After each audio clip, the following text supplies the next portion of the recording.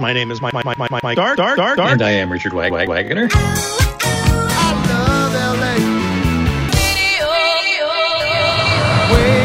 We're back. Do exactly as we say and no one gets hurt. It's Radio Waves. My name is Mike Stark. And Richard Wagner. This week, well, the column starts out talking about the clash we had last week on the show, which really wasn't a clash. The reality is we kind of agree on it. It's just that you are politically more in tune with what goes on at KABC than I am. I despise what goes on there that way. In terms of radio programming, I think we agree it needs to be shaken up a little bit, no matter what the politics. It probably hits closer to you in a sense because you work there. You worked there in the glory days when they were actually a real big deal. Sold out. It was the Dodger station. It was sold out. It was those were amazing times at KABC. It's kind of like me watching Sears die. Here you are watching KABC die. Yeah. And they're doing everything wrong, Yeah, slow, painful death. But anyway, we've moved on. You did mention in the column, though, that there is a lot of people that still pine for the old K-Earth. Right. And I know people like that. And I guess if I was pushed, I would say, I like the music better. Yeah. The older music, but that's not going to get you the ratings. Right. And the reality is stations have to be careful of not skewing too old. And playing music like that often is going to attract people like me. I'm old, But what's kind of interesting is you would think with as many signals as we have, that it wouldn't matter much that you would have a station that plays the oldies. And that is one of the big disappointments I had when Saul Levine put classical on 1260. Yeah. I just thought that was, and they're never going to get the ratings with classical. I know he's using it to promote the HD on the FM. But I just think that playing the oldies on AM was a better use of it. The whole generation of people that still like that oldies music. Yeah. So I guess there's a slight generation that likes the classical music, but there's a lot of other classical stations in town. There's really no oldies stations. Right. There is no station that plays 50s music. You have to go online. Yeah. But the one thing about it, there's stations online. That's kind of... Yeah. Yep. And that's where things are going. Right. Okay. The second part of your column this week, I really like. Could we classify this as old wives' tales? Yeah, something like that.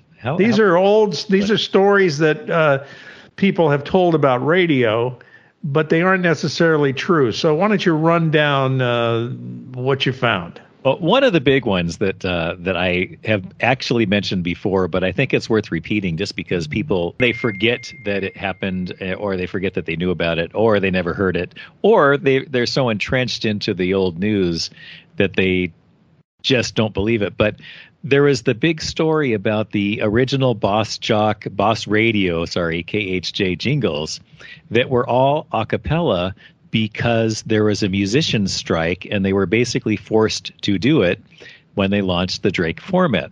And I've heard about that for years. It was in Ron Jacobs' book, for God's sake. And it's funny because Ken Levine's the one who brought it up to me. He goes, that's a lie.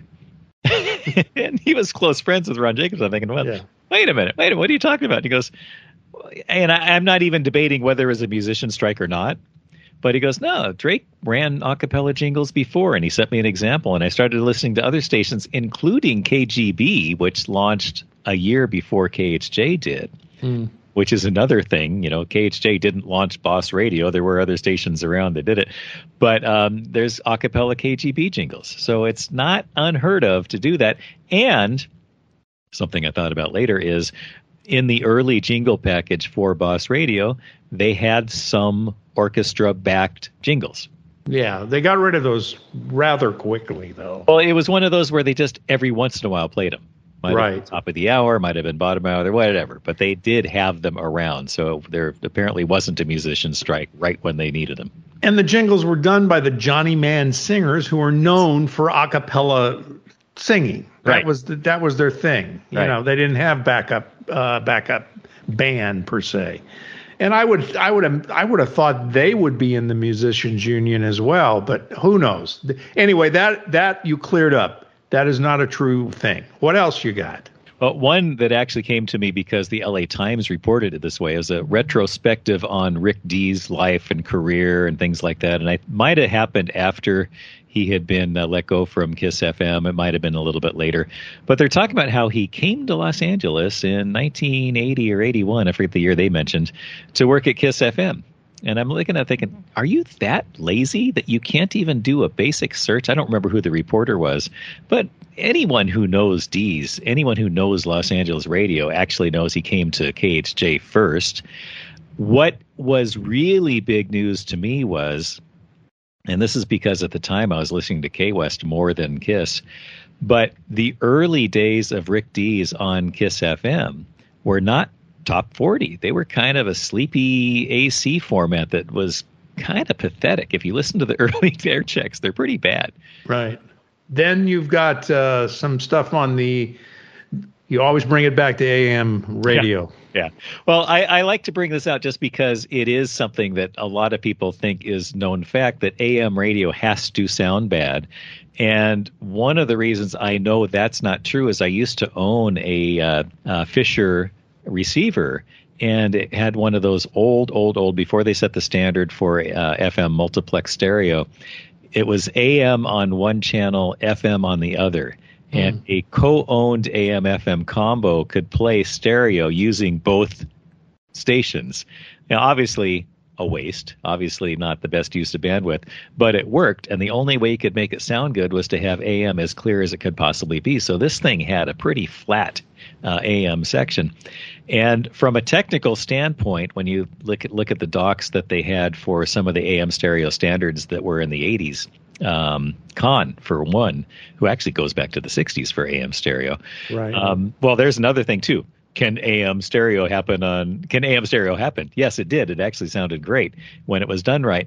But the trick is the bandwidth for AM does allow for really good fidelity, with the exception of interference.